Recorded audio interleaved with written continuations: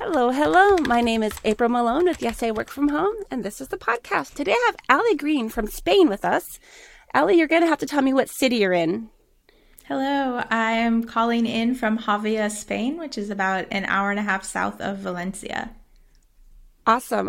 She told me the name of the city, but I already forgot, and I knew I wouldn't say it correctly. So, Allie, thank you so much for coming in. You have contacted me, actually, because we both specialize in work from home and remote work. Can you just tell us a little bit about what you're doing now? And then we're going to go back and kind of go through your journey of how you got to now. Definitely. So I am working from home from this home now in Spain. And I landed here sort of mid-pandemic this past year. Before that, I had been working from home, but my homes were Airbnbs in different countries all over the world, and I was traveling quite a fast-paced work-from-home lifestyle. I'm currently living here and working full-time on co-authoring a book around how managers and teams can get better at working together and collaborating in this virtual space and leading workshops on the future of work. That is awesome. Actually, I think my guest 2 guests ago, Ute from Germany, she also has authored a book about remote work and working with the more corporate side of things. So let's talk about that a little bit. Can you give us a little preview of what we might find in that book? And you're co-authoring with? I'm co-authoring with a good friend of mine. Her name is Tamra. She's located in Boston, and we actually met while we were working together for 2 separate companies, but using the same shared office space in Cape Town, South Africa in 2017. So it's a book about remote work with its roots very much in remote work, and we're collaborating remotely. So, we're definitely eating our dog food, which is something that I've learned people say in tech quite a lot. And so a little bit more about the book. We feel that not only, during the pandemic, but definitely before, and I'll place many bets on it after, that when it comes to companies trying to figure out how to offer work from home or flexible work or remote work programming, the success of that is really going to lie in what I consider to be the heartbeat of the organization, which is your everyday manager, the people that not only have to manage up and work with leadership teams on certain policies or benefits that can be beneficial from people working from home, but they're also the first point of contact for all of their employees, maybe scattered throughout the world, depending on, the work from home strategy that each company operates. And why this was really important to me is I feel like right now, if you go online, there's tons of listicles. I've written a few of them for the individual contributor around how to beat isolation, how to be productive working from home. And I'm sure we can talk about a lot of those topics today. There's tons of resources. And so as an individual contributor, there are great opportunities to learn how to get better at this for free. And it's really about finding your style. On the flip side, for executives, I feel like, and this is something that I've learned through my consulting business, that they really want a customized approach. And so you're not going to necessarily read a book and then totally change how your organization is structured. It's possible, and that might be our second book, if we're lucky, because that's something that I feel really passionate about, is throwing away the old format of how to structure a company. But what really matters right now is to help everybody figure out this new way of working. And that means things like collaborating with each other, building trust, making sure that there's easy to use frameworks and processes, and all of that can be built at the team level. And so that's why it was really important for me and for my co-author Tamra to focus on the everyday manager and the people that they manage. When I was working from home, when I was working in an office, I never talked about how I was sleeping with my coworkers. Like, that maybe came up a couple times, but I never would have talked about how much sleep I was getting with my manager. When I started working from home and I started switching into that third shift schedule, because I was working for a hospital, it got really personal, like, sometimes. And we actually had to talk about, like, sleep strategies and, and I feel like working from home, sometimes, a lot of people try to keep working home very separate, but working from home definitely starts to blur those lines. And sometimes we had a talk, like I had a talk with my manager about my desk and how I thought it was ergonomic enough, but it wasn't. And she had to work with me to try to fix that. So can you talk about that a little bit? Like, do you feel like it blurs the lines, or do you find people trying very hard to pretend like they're not working from home, never having to have those conversations, just to, make sure that people know that it's working and not to force them to come back to the office? Yeah, I think that's a really good question. And I definitely see both things happening. And I think that there's a handful of companies that are trying to maintain very strict boundaries. And what I see happen with these companies is they're operating work as normal, but people are just located elsewhere. And while this might work for a certain period of time, I think it's definitely leaving the benefits of remote work and working from home on the table, because naturally these companies are structuring things so that there's a clear start time and end time to work. They're assuming that people are available throughout that time for synchronous meetings and not taking advantage of the benefits of asynchronous communication, or communication where everyone can get to it when they're ready to read or listen or watch the communication at play, and respond back to it when they've had time to be very intentional and thoughtful with their answer. And so you're getting these things like people feeling like they're Zoom fatigued, or people feeling like they're on meeting burnout, or that they're, not getting physical fitness because they're just sitting at their desk all day at home, and they're missing their commute and they're missing their coworkers. And I think that's because these companies haven't transitioned to really reap the benefits of remote work. On the flip side, I think we're seeing a lot of companies realize that if you can tear down these physical walls and these virtual walls that happen, and be a little bit more open and transparent and honest and humble with each other, it creates something called vulnerability-based trust. And so you're able to trust your team, you're able to work better together because you are being a little bit more authentic and vulnerable about letting people into your home. Albeit it's through a virtual screen, but I joked like, oh, you can't actually tell I'm in Spain because you're not getting this beautiful background. I'm inside. This is my closet behind me, full of, messy clothes and my dresses hanging up that I haven't been able to wear because it's been pouring rain here.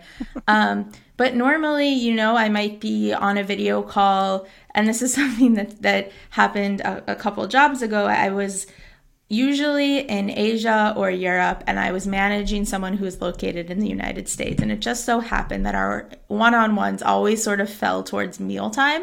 And so I would be having a Zoom conversation while chopping carrots. And we had this level of trust because we'd been working together for years, that it was totally natural and normal, that it was like, hey, Allie, what's for dinner tonight? And I was able to, get to know someone more. People say oh, when you're working from home, how do you actually get to know people more?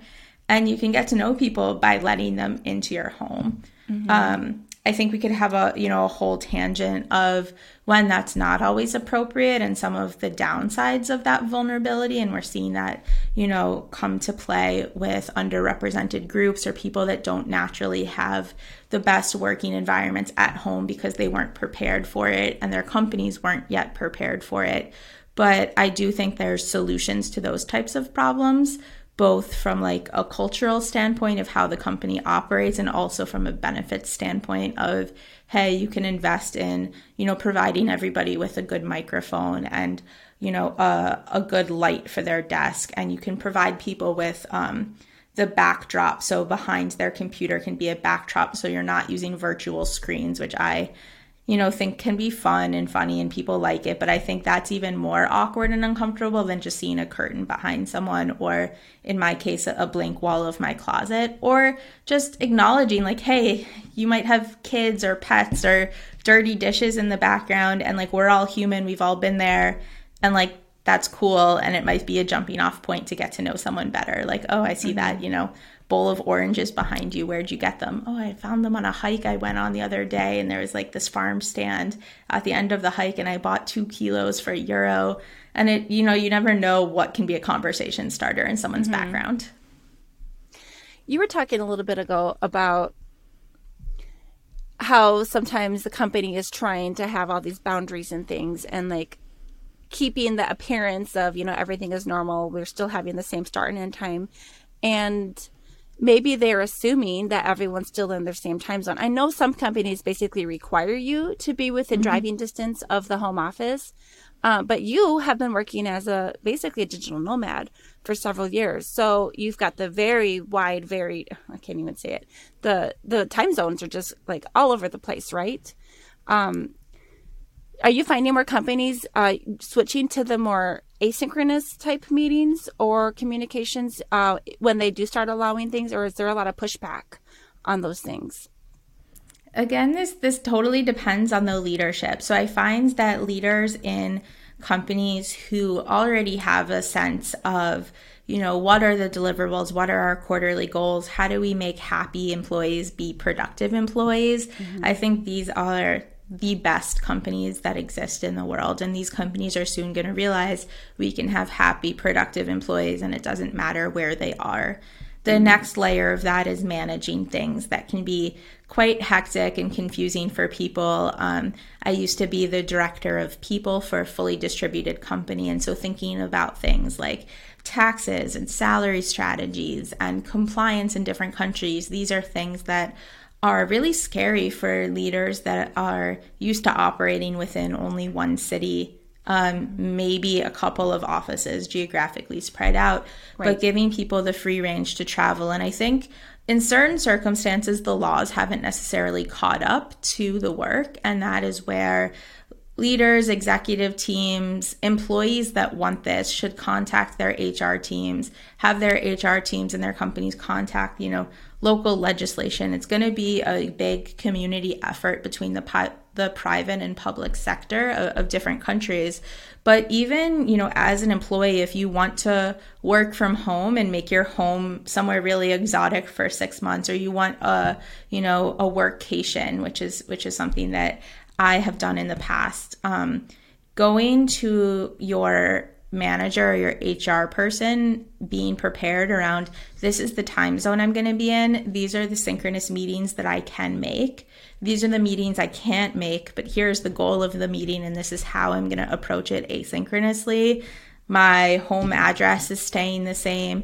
And just putting together these types of proposals for your manager can be a really great way to manage up if you're an individual who's looking for sort of that digital nomad lifestyle that I've had in the past. And on the flip side, companies now have tons of resources available to them. And so I just left a consulting arrangement I had with an amazing company called Oyster. And what they do, they're an HR enablement platform. And so if you're a remote company and you want to say, hey, I want to hire someone in Lebanon, I want to hire someone in Australia, we're a US-based company, how do we do that? Companies like Oyster will help you deal with all the compliance, the payroll, the benefits. And so you as a manager and as a leader of a team can focus on your people and the work that needs to get done. That's awesome. When I was working for Mayo Clinic, I started in Minnesota, but I didn't actually start working remotely. I trained on site. I had worked on site for years, but when I finally worked remotely, I started in my new home in Missouri.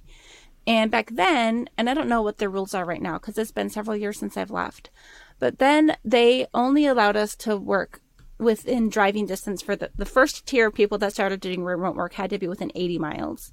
By the time I came on, I was allowed to move 8 or 9 hours away. That was okay. At that point, they had already built enough systems in place that even if we had like a power outage, there was a backup plan for what we would do as far as making up our hours, because I was hourly then. Mm-hmm. But they still always required people to be within the continental U.S. So you weren't allowed to live in Alaska or Hawaii. Now they have, I think they might have trialed that to see if it was working. But that leap, the biggest thing is I had to give them 6 weeks notice before I switched states because of taxes. And that got really complicated when my husband was job hunting. I was 8 months pregnant, and we were like, if my husband gets a job, do I have to stay here for 6 weeks before I can follow him? Like, am I going to be having a baby by myself if he needs to switch, locations for his work? And thankfully, it all worked out. I think I actually ended up having 3 weeks notice in the end, and they pushed it through and approved it. because we had to move very fast, and I didn't want to be back with my 3 kids or my nursing baby and having, it just wasn't going to work. And they pushed it through so I could, move with him, thank God. But does this taxes thing come into play the biggest change from state to state or country to country? Like, what is the biggest hang up for letting people approve those? Yeah, I would say both. Workers? I think the U.S. tax system is incredibly complicated, and I don't pretend to be an expert, but I know that state to state, the rules are changing very similarly to country rules change in Europe and other continents. I think a lot of it comes down to the company, the size they are at, what their level of risk is, how willing they are to experiment with things that don't have clear-cut compliance yet.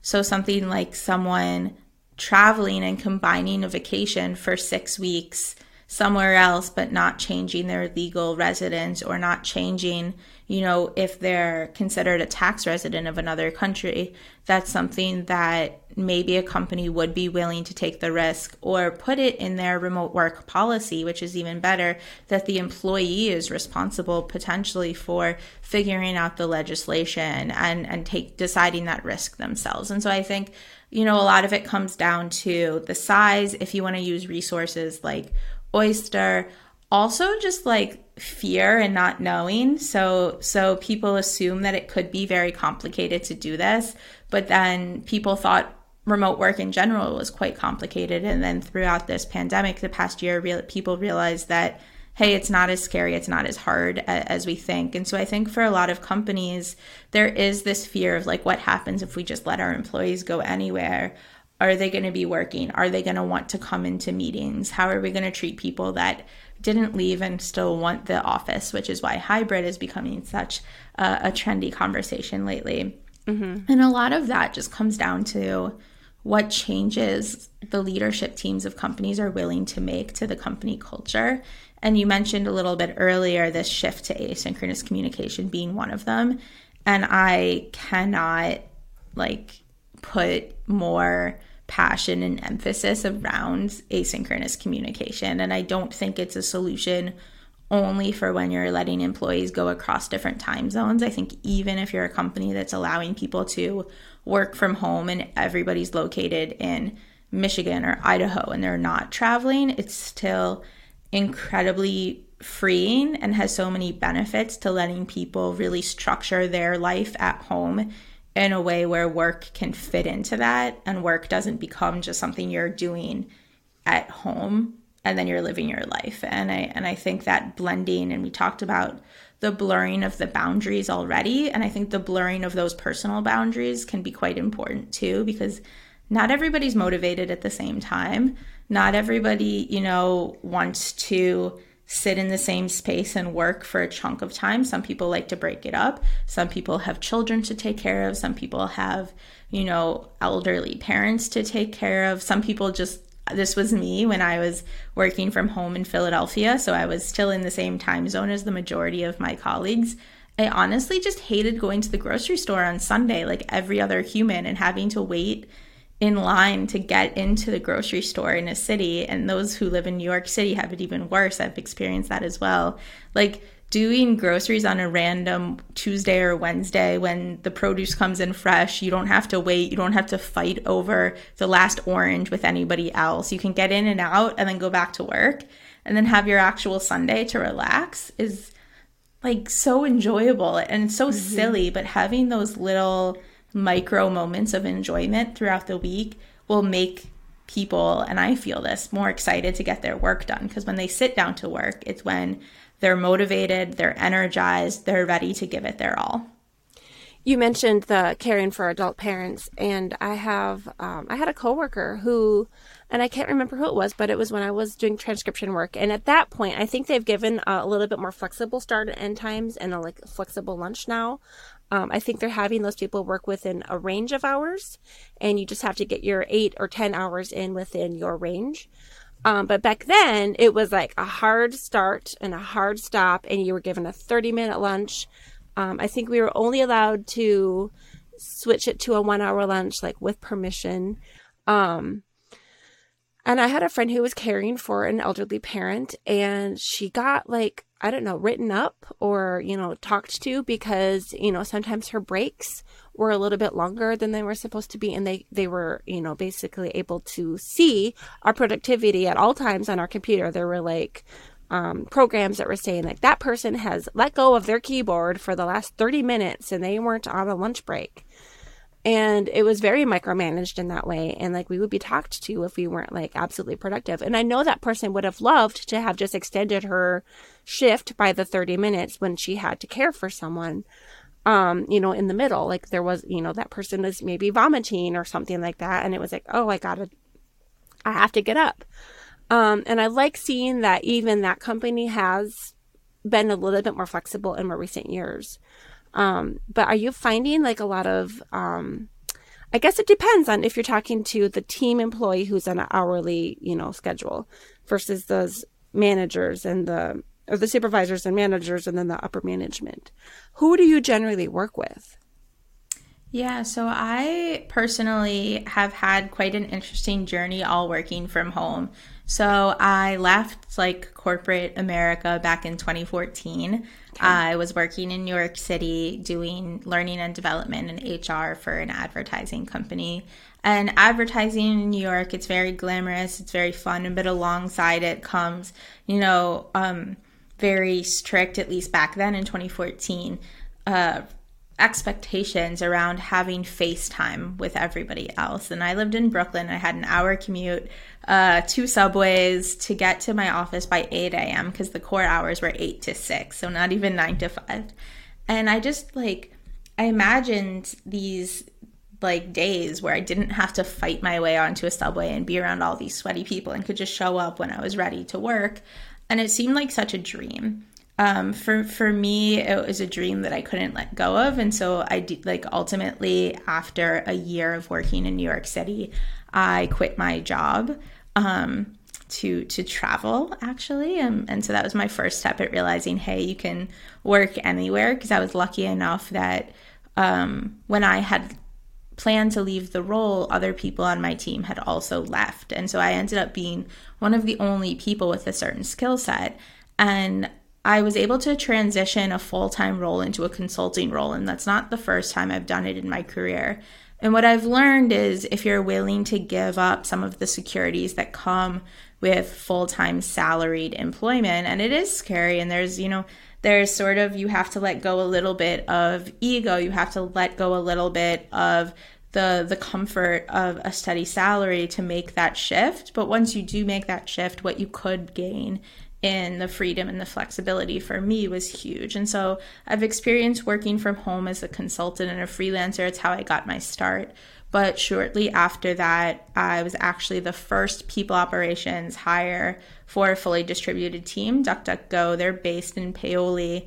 And I joined them full time as part of the leadership team. So I was director of people. I was leading the HR function, managing a team. It started out just being me, but over my 4 years there, it was 5 employees that I was managing.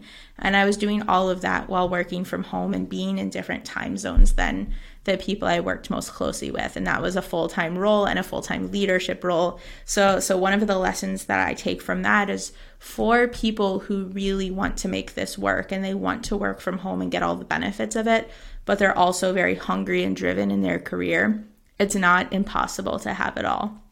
You can be part of a leadership team. You can really challenge your career and grow professionally if you're finding the right companies to grow with.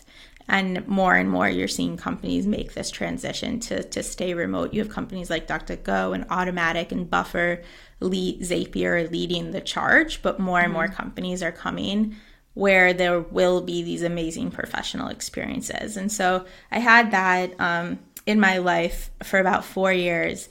And then for a lot of personal reasons, I took a step back from working full-time again. It was actually quite funny looking back, because I had left my role at DuckDuckGo and I had a ski trip planned, and I was going to go on the ski trip and then take a personal sabbatical. And then the European lockdowns with COVID hit, right in that moment. I spent 24 hours at the ski resort, didn't even have a chance to go down the slopes. And it was like, all right, everybody has to, be out. The resorts are closing. We're going into lockdown. And so going on a personal sabbatical during lockdown, I was staying in a studio apartment with my partner who also works from home, didn't seem ideal. And so it was then that I started my own company. So then I was like, okay, now I have this experience as an entrepreneur working from home. And through that, I was able to get, consulting gigs that were paid hourly, where I really did have to plan. This is, when throughout the week, and I had more freedom as a consultant and a business owner, but it was still an hourly rate situation where I was like, this is my rough schedule for the week. This is how I'm going to keep track of hours. This is how I'm going to explain to you what these hours are going towards and the value of what I'm producing for you. This is when I will be available for questions or not available for questions. And what I learned through that experience is if companies want to, even if they're hiring hourly workers that are employees, there's still a way to give them freedom and flexibility over their schedule. And one tactical thing that really worked for me, not only in my consulting experience, but also when I was the director of people, something I implemented with my team, was an asynchronous check-in. So every Monday, whenever people woke up to them, they wrote the time zone that they were in, when they were going to work, roughly how many hours every day, what they needed help with, what their top priority was. And then everyone had insight into, oh, this person's doing this, it's going to take them this long, they're going to be around these days. And you get a context of when everybody's working, so that if you do need to collaborate or something comes up where you need just like a quick phone call with someone, you know exactly when they're going to be around or not around. And you don't have to question, is that person working or are they not working? Was that something that you did weekly? Yes. So every Monday we filled it out.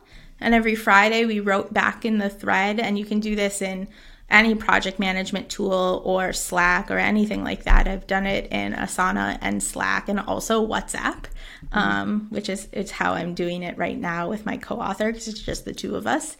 But it's basically every Monday a self-report and every Friday a check-in of I got to this, I didn't get to this, or I ended up having to take this afternoon off because this emergency happened, and I'm going to deduct that from my hours or make up for it this weekend or next week or something like that. Okay. Are you familiar with Basecamp? Have you had success with that one at all? I'm familiar with it, but I have never used it. That's the one that I've been using with assistant that I've been working with, who helps me with the editing. How do you like it? It's okay. The company that he works for, that I hired him through, they're the ones that supply it. So it's not actually my Basecamp. So I have a little bit more limited function there. But we can use it for projects, and like they have basically what they call the campfire is like their chat. You can just, and we actually do almost, I would say 95% of what we do is just happening in this like ongoing stream, which gets a little bit hard to organize. So there are like to-do tasks where we could go in and have a separate conversation about specific tasks, which is the smarter way of using it. But it's not always the most convenient when I'm on my phone. I kind of want to unpack a few things that you've talked about. One thing that's kind of coming to my mind right now is when we're talking about all this flexibility and freedom that people have, I usually, you're talking about freelancers and consultants and coaches, management and people who are in these corporations. But I'm kind of thinking about the people who are trying to come in, who are like, man, I really need to be able to work from home. But they don't have the 4-year degree. They need to come in from an entry level. And when I'm thinking of like, say, the call centers, I'm in a few remote work, like Facebook groups that I've just kind of been observing a lot in. And one of them, I think that everyone that seems to be working is working for a call center. And they have some very strict rules about, you must be able to close your door, no pets or cats or dogs or whatever, or children can be seen or heard, and it must be a locked door, and you can't have any electronics that are smart devices in that room. And I feel like you're losing, like you were saying, like some of the benefits of being able to work from home. But, because these are call centers to people on phones, I understand some of the restrictions. So do you have any suggestions for people who do want to work from home, but aren't going to have this like 4-year degree, and now they, they're not ready to just like start freelancing? They might need a more I don't know, entry-level job? Yeah, definitely. So I don't have a ton of experience with people in call centers specifically, but when I think of people entering the workforce for the first time that want to work remotely, there's a few ideas that come to mind. And so my first piece of advice would be if those people already have a job, but that job is office-based, write a proposal of how you think it's going to work for you to work remotely. Joining specific programs that can help you already have that support is one way that you can, use it as a professional development opportunity and talk to your manager around, this is why I want to work remotely. This is what it would mean for me. This is what it would mean for the team. Logistically, this is how it's going to get done, and ask for a trial period. And that could be something that not only allows you to do it, but can also set the stage for the company to then implement policies in the future. And while it's not the same as being a digital nomad, even doing it where you're working from home 2 days a week, or you're getting a work from home, week every 2 months. I don't necessarily personally love those programs because I think that the downside of it is that it becomes something that you're looking forward to, and so you're not actually getting into that routine of working from home every day and working out the challenges within yourself. But it's a great stepping stone for companies that aren't yet ready to figure out how it works. And then if you're doing that and you're doing it in a really great way, it's not only helping you get experience of the functional area that you're in as an entry-level employee, but it's also giving you the experience of how to do things more autonomously, how to have really strong business writing to keep everyone updated on what you're doing when you're out of the office. It gives you leadership skills because you're, presenting this proposal and negotiating it. So I think people forget about all these soft skills that you can learn through the trial and error of going remote. So that would be like my main suggestion for people that are entry level that already have jobs. For people that are looking to make a shift, I think there are great opportunities out there for anybody if you just tap into what can I do as a skill set and how does it translate online. And so I see people, even like yoga teachers or people where they want to have a business in person, but it's like, well, there's still admin work you have to do behind the scenes, or scheduling or planning out your lessons, and you can do that from anywhere. Or maybe you're an executive assistant and there's tons of virtual EA programs now, or maybe you want to learn how to code and you can go into a very intentional like virtual boot camp to learn how to code and start from the get-go working remotely. I do think, unfortunately, a lot of these jobs skew towards sort of the information age and the type of work that relies on a transfer of information. But I think there are also ways to get creative with what subset of my workday is administrative or work about work, and do I actually need to be physically present to do that, whether it's, working in a restaurant, whether it's, learning how to code or design. There's still going to be tasks that you do that are communication that can be done wherever you want. So the cook probably needs to work in the restaurant, but the bookkeeper or the, someone who's taking reservations could potentially even be working from home. Exactly. Or the chef needs to be at the restaurant while he or she is physically cooking, but when they're menu planning, they can be wherever they want, and the inspiration that happens when they're wherever they want could make the menu even better. I always felt a little sad when I was working from home for Mayo Clinic and I was having my babies during those years. People often approached me and said, hey, you have like a dream job. How could I become a medical transcriptionist like you? And I was like, oh, I don't recommend it anymore because, this field is on its way out. And sure enough, a few years down the, path, the people were starting to get laid off because virtual technology, virtual speech recognition, stuff like that was just taking over.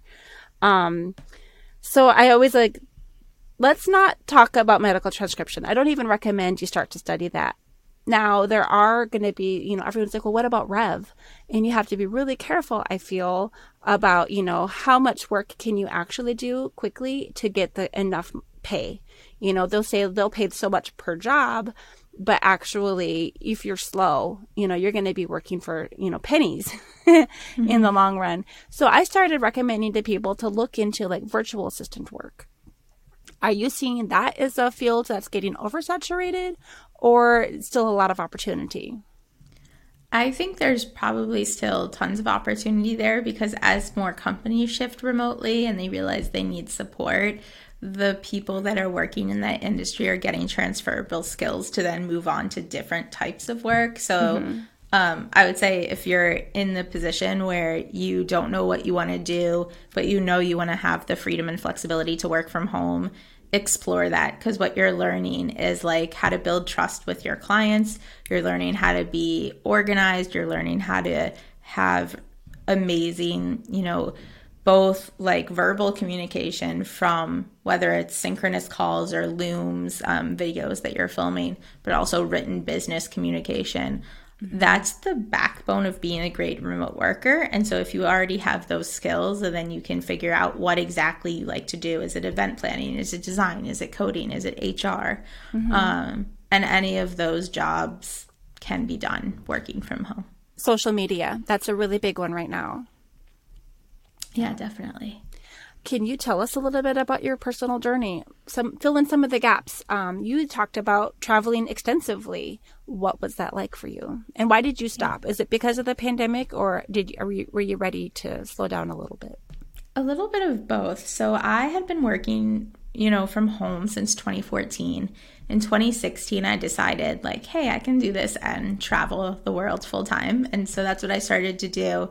I've had amazing experiences traveling and working in Africa and Asia, South America, Europe, coming back to the US and being able to combine working with visiting family and friends. So I never had to necessarily say no to opportunities, and I never necessarily had to take days off work unless I was intentionally wanting to use them for a vacation or a holiday. So I think to scenarios like, oh, a friend is getting married, I really want to make it back to the United States to go to the wedding, but I don't want to take a bunch of time off work. Well, I can work during my 10-hour layover at the airport. I can go to the wedding because it's on a weekend. The next week, I'll just stay in this town, get extra time to visit my friends, and be able to continue my job as normal. And so for me, working from home and being able to travel to do so helped me definitely with my wanderlust. Like I got to see the world. I got to make friends all over the world, see different cultures.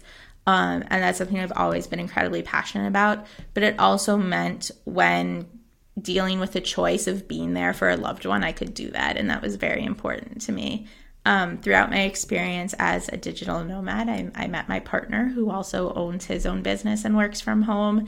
And we quickly realized that traveling as a digital nomad, dealing with two different citizenships and other life logistics made it quite challenging. And so, you know, it was kind of navigating as an American, how long can I stay in Europe?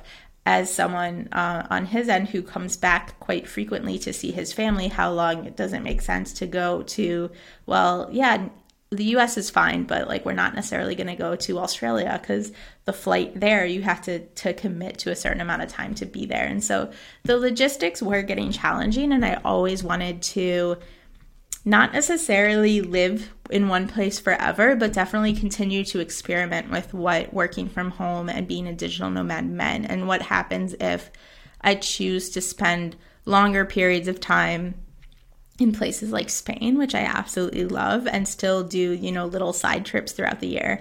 So I was in the process of getting my residency visa to move to Spain while the pandemic hit. I did the European lockdowns in France, which was the longest I had stayed in one place since 2016. And it was terrifying and fascinating because I realized like, hey, all of this excitement of the travel, I think also led to some personal burnout. Traveling full time with a full-time job is exhausting, and it's not for everybody. It was an amazing experience, and I wouldn't have given it up. But now I'm quite happy to, you know, start building a community here in this town in Spain. And I'm still looking forward to traveling. I'm going to be in Normandy for 2 months this summer. traveling and working there with other remote workers. And so it's like, again, not necessarily having to make a choice, realizing that if you experiment with things, you can find ways to have it all. Okay. And what's next for you? You said you're going to be spending a couple months in Normandy? Yep. So I am organizing with 2 other people a working retreat in Normandy for our friends and friends of friends, specifically for families whose parents work remotely and want to be around other families working remotely to realize you can do this with kids. Because something I hear a lot from working parents is, well, once we have kids, we can't really travel, and summer vacation is a perfect time to experiment with that. So that's a personal project that I'm looking forward to. And professionally, what's on the horizon for me is continuing to educate people around how they can organize their teams to work better remotely. So I mentioned that I'm currently writing a book. We have an agent and hopefully a publisher coming soon. So if you're listening to this and you're interested, make sure to reach out. But alongside the book, we're also leading workshops and Ask Me Anything programs and things of that nature to help other people really get inspired by how they can customize remote work for their team. I have a question. I'm going to change gears a little bit. Go for it. One of the things that I'm most passionate about with my podcast is always talking a little bit more about ergonomics. I've suffered from some back and neck and shoulder and all the pain, the headaches and things that come with that. And I do probably identify a few things that I've done over the years that have contributed to that. But when I think about these digital nomads, I usually just envision people just walking into an Airbnb and just finding a table and sitting down and putting their laptop down. And to me, that just hurts. As I just You're look not at far it, off. I'm like, I can just feel the headaches and the shoulder tension and all the things that could come with that. Do you feel that ergonomics and digital nomad can coexist? I think they can. I know a lot of people that have awesome contraptions that they travel with to make stand-up desks or the desks at their level. If you could see my setup right now, my computer is resting on 2 books to make it at a height that's not uncomfortable for my shoulders. So I think there's fancy ways of doing things, and then the more life hack ways of doing things. I think outside of it's a gamble with Airbnbs, and if you're going to have comfortable chairs and things like that to work with, is how you structure your day. And so as someone who works from home, I'm never sitting for too long, which I think surprises people. The most I'll ever be sitting down is probably 2 hours. And after that, and even then, I'll probably an hour in take a 5-minute get up and stretch. And so I am all about keeping the body moving. My favorite productivity hack is one spot, one goal. So I'll sit down and work on something. And as soon as I'm done with that particular task, I'll get up. And so then I'll maybe be standing at my kitchen counter and working on something while standing. I'll make sure that I go for a walk throughout the day to get my body moving, start my day with, yoga or Pilates or boot camp.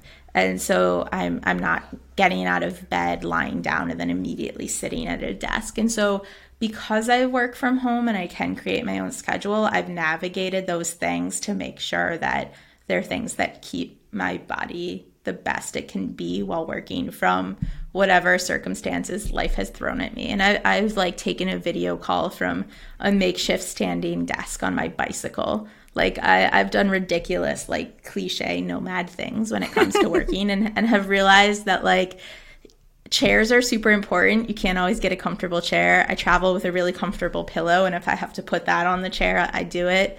But more than anything, don't sit still too long. And that's the lesson that I learned. If you're raising your computer with the books, do you also have a separate keyboard that you're typing on? Or do you just do that for videos? Do you put your hands up like this? Because that also gives me headaches. Yeah, I don't know. I should buy a keyboard now. I bought this Yeti and it's amazing, and maybe a keyboard's the next step. Yeah. I kind of want to talk about the digital nomad lifestyle a little bit. It's been a while since I've interviewed digital nomads. It's been, 10, 15 interviews ago. How do you navigate the language thing? It's a lot of smiles and understanding. This is one of the reasons I think travel is something that every human should experience at some point in their life if they're, privileged enough to do so. I hope that it becomes something that is available to more people throughout the world, because through travel you realize that it's okay to make mistakes. People want to connect with each other. Communication is hard, and a little humility will go a long way. And I think that realizing what it feels like to be somewhere foreign and not speak their language, and know within yourself that you are intelligent, that you have something you want to express or say, but you don't know how, is such a scary but amazing feeling that makes you just sort of value every human that exists. And I've been blessed to have amazing strangers that have come through my life and have helped me in situations where I didn't speak the language, from a woman in Mexico who went out of her way to take me to a shop to buy a box and package like bubbles, whatever they're called, so that I could send something back to the US, because I couldn't figure out why they couldn't do it at the post office, and it's because they didn't sell that material there. To strangers helping me navigate, how to buy things at grocery stores, to now living in Spain and going to doctors and having them sit down and just be so incredibly patient in explaining terms that I don't know in Spanish and they don't know in English, and just being able to find that common ground to communicate with each other. Do you find yourself using digital tools to help with some of the translation? Yeah, definitely. Like Google Translate, 100%. It's on my phone. I use it not so much every day, because I think my Spanish is getting a little bit better, but it's something that I've relied on quite a lot while I've been traveling. When I traveled, the most was in like my teenage years and my early 20s. But I was always with a team, and they often had a translator or someone on the team who could translate. And so I've never experienced like taking my family to another country. I feel like my husband has never left the country. So I feel like probably our first traveling experience will probably be to an English speaking country, just to kind of get used to the idea of traveling and being in new places. But I've got 2 kids who are trying to learn Chinese and Spanish. And I'm like, if you can learn those 2 languages, it can really go. Mandarin is more useful because it's just, China is such a hugely populated country. So you could really get around there. But Spanish, it opens up Spain and basically most of South America, Central America, Mexico. Yeah, but my own language skills, learn it young. That's what I wish I did. Yeah, my Spanish skills are definitely lacking. We were in Arizona, and it definitely comes in handy to know some. We have friends we saw yesterday, and very quickly I was like in over my head, and we had to call over our friend who could translate, because I need to practice. And yeah, it's I guess a barrier for some people for traveling, that fear of like, what if they were to be taken advantage of, or how could I even rent a house if I don't know the language? It could be definitely a barrier, but it sounds like there's a lot of opportunity. Do you have anything else you want to talk about that we've missed? I think we've covered so many things. What I really hope that listeners get out of this is there's ways to make work your own, and working from home looks different for everybody. And so don't assume that my story is going to work for you, or the last guest or the next guest that you interview is going to work for you. Yeah. But take the time to figure out why you want to work from home, what value it would add to your life, what potentially you would be missing, and cultivate other ways to make that happen. And so one example there is, I think that right now a lot of people talk about isolation when people are working from home, and what it feels like to be alone at home all day. And I think COVID has played a huge part of this. Yeah. But how people are working from home isn't how it has been for me since 2014. Here in Spain, things are opening up, and so cafes are open again. I invited other people that live in this community to meet me to work in a cafe a few weeks ago. And so I wasn't working alone. I wasn't lonely. I was getting my work done, and I was also able to connect with other people in different industries and learn how they work from home and what works for them. And so I think that the more you throw out preconceptions of working all day means that you're only, with your colleagues, or that you're working in an office, or that you can't take your dog for a walk and then get inspired by, something that you've seen around town and bring it back to your work. There's ways to challenge all of the status quo and make working from home really work for you.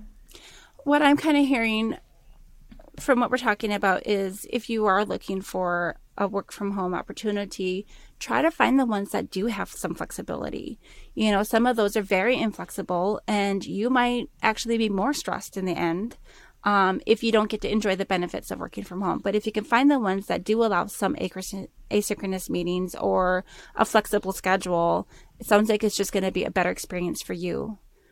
Yeah. And hopefully your team. And for managers listening, for leaders listening, it's not only a better experience for your employees, but you reap the benefits of that as well, because the more creative, well-rested, happy your employees can be, the better work output that you'll get. And so it's mutually beneficial, which is why it's amazing to me that people aren't actively trying to make this change, both from an individual standpoint, but also more importantly from that corporate standpoint as well. I feel like a lot of companies right now are trying to say, okay, I need everyone to come back to the office now. And I'm sure that there are always going to be the people that wanted to be back at the office. But this is probably like a time. A year ago, everybody was navigating, how can we work from home? How can we make it work? What protocols and procedures need to be put in place really quickly.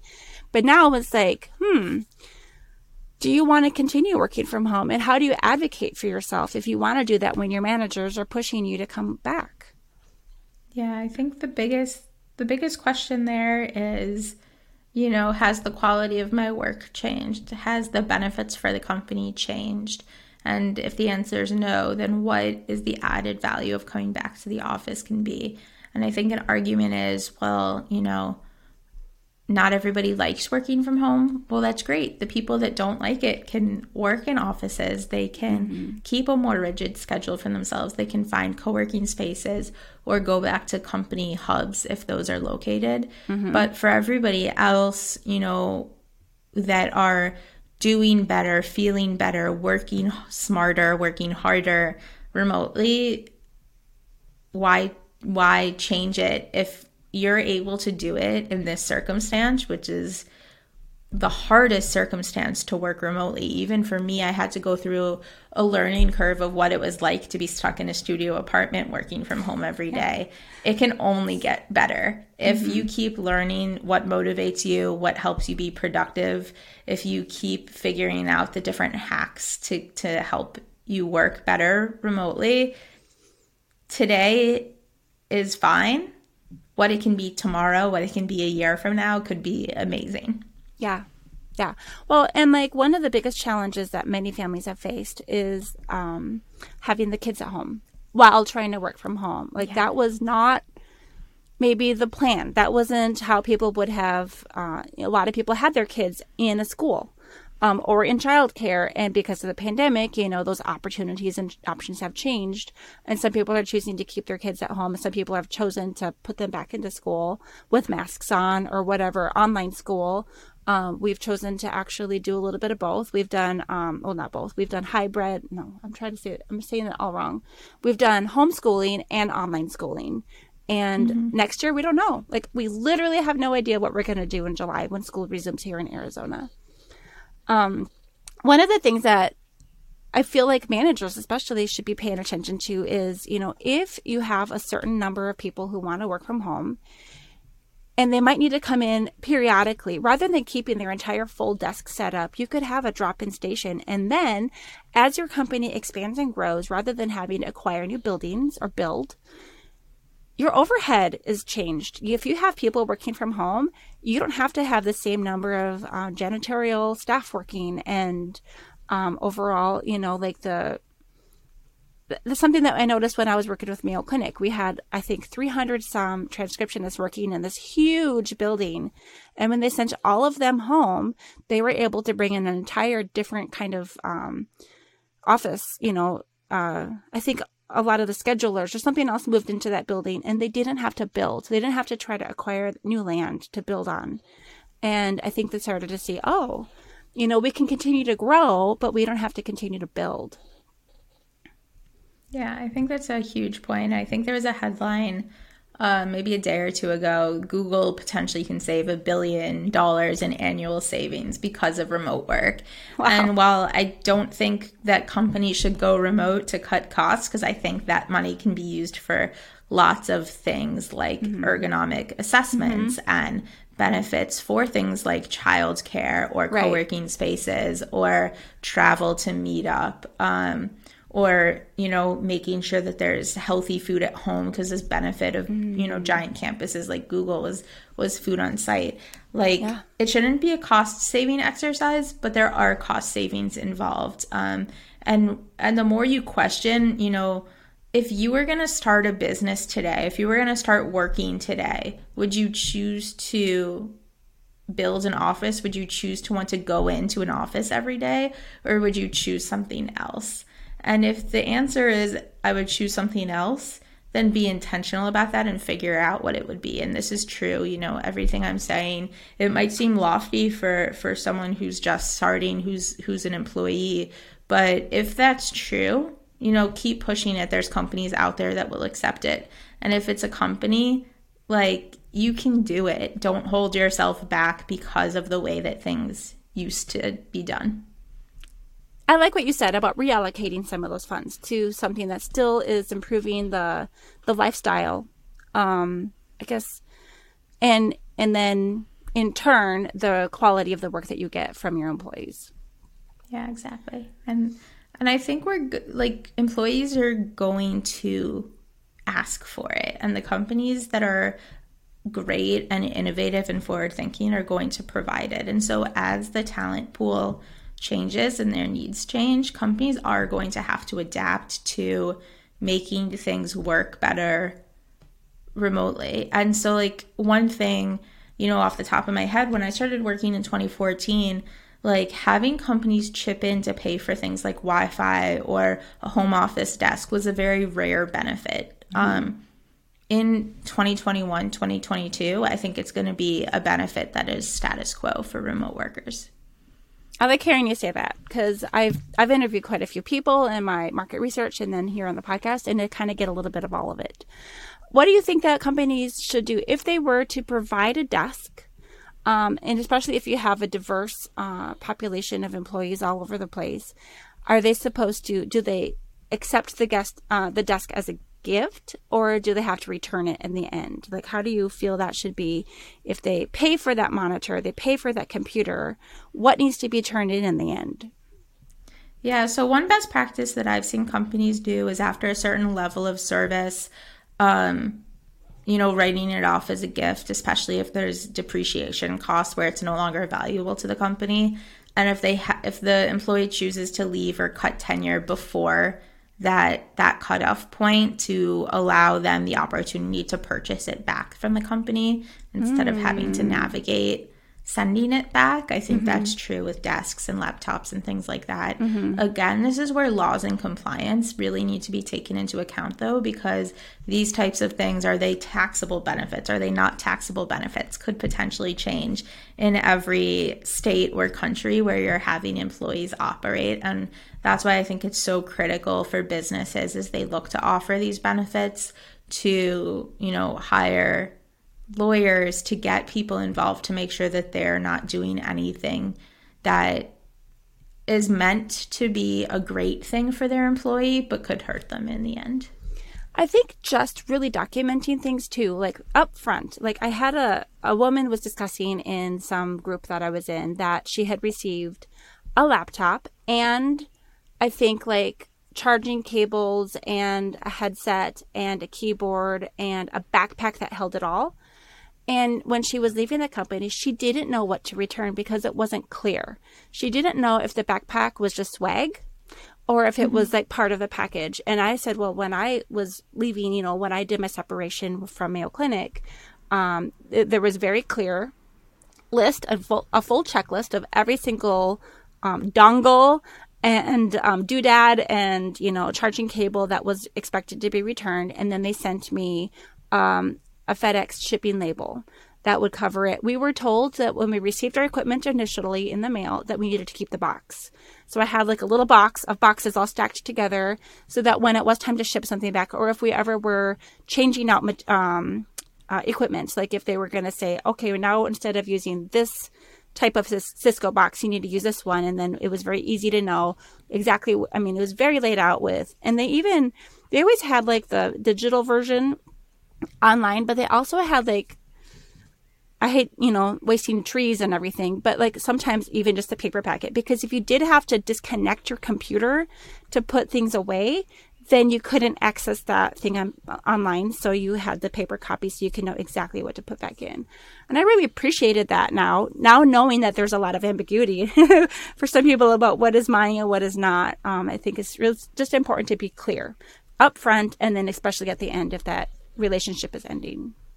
Yeah, and I think all of this just stands to the core lesson that I would teach anybody about work in general, forget remote work, which is setting proper expectations. And so this is yet just another example where if expectations aren't set between an employee and a company, things get ambiguous and it can create tension or stress or conflict. And so, you know, as a company, this is why having a very detailed remote work policy is extremely important. Mm-hmm. What does your onboarding and offboarding look like? What is, you know, going to be depreciated and then, you know, fair game for an employee to keep versus not? You don't really think about those things in an office. If you need a pen, you take a pen and you write some notes. But, you know, our office equipment, like miscellaneous things, going to be expensable by an employee or not. And the more you can just continue to ask yourself all these little questions that sound so small and insignificant,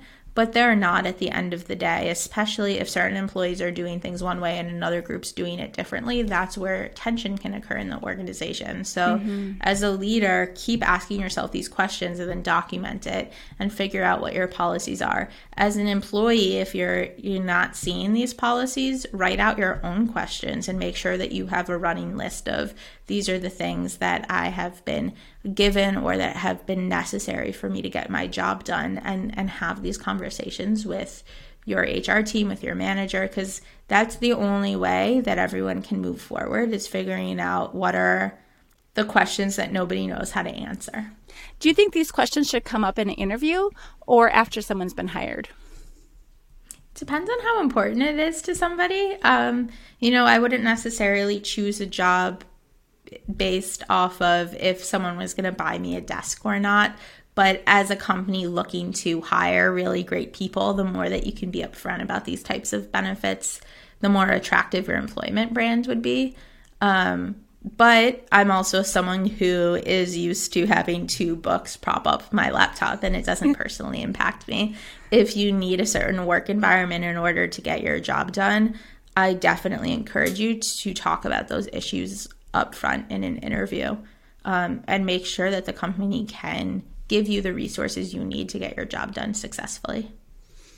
And we haven't talked at all really about startups, but I know that when, you know, you've got a really talented person who starts something and then it grows and they need to hire a team member and then another team member, and then it's all of a sudden they're, you know, big.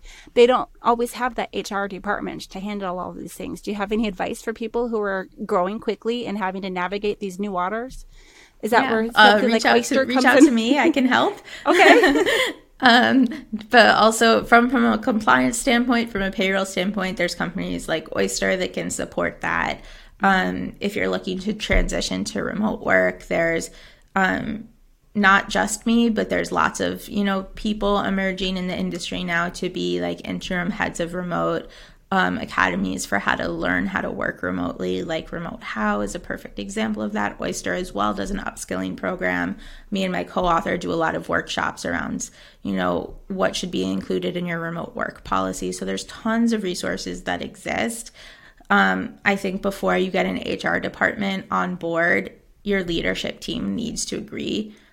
Because all of the questions around, can someone buy back their computer or not? Can people work in whatever time zone they want? So much of it has to do with what company values, and so much of that has to do with the founding team. And so I think a strong leadership team will think of these things and get in resources to help, and not wait until the company gets, large enough for an HR team to come on board to figure out all of these problems. They should be conversations that are happening from day one. Absolutely. How can people find you in your book? Yeah. So I'm on LinkedIn. I think it's Green Alley, but instead of Alley Green when you're typing in the URL, but I should be pretty easy to find on LinkedIn. In order to learn more about my book and workshops, people can go to remoteworksbook.com. And for my business venture around HR consulting for remote teams, Kohana.io. Can you spell that out? Kohana.io. Good. And I did look at your LinkedIn. It is Green Alley. That's what I thought. Yeah. Doing things different as always. Green with an E. Or with 3 E's, right? GREENEALI. Perfect. Yes. All right. Any final thoughts? No, just I want everyone to go out there and start living their remote work dreams. So best of luck to everybody listening. Thank you so much, Allie, for spending this time with us. We went a little over an hour, so I think that's just right for me. Yeah, perfect. Thank you so much for having me. All right. Well, you have a good evening, and I will see you next time. This has been April Malone with Yes, I Work From Home with Allie Green, and thank you again. Thank you. Bye, everybody. All right. Bye-bye.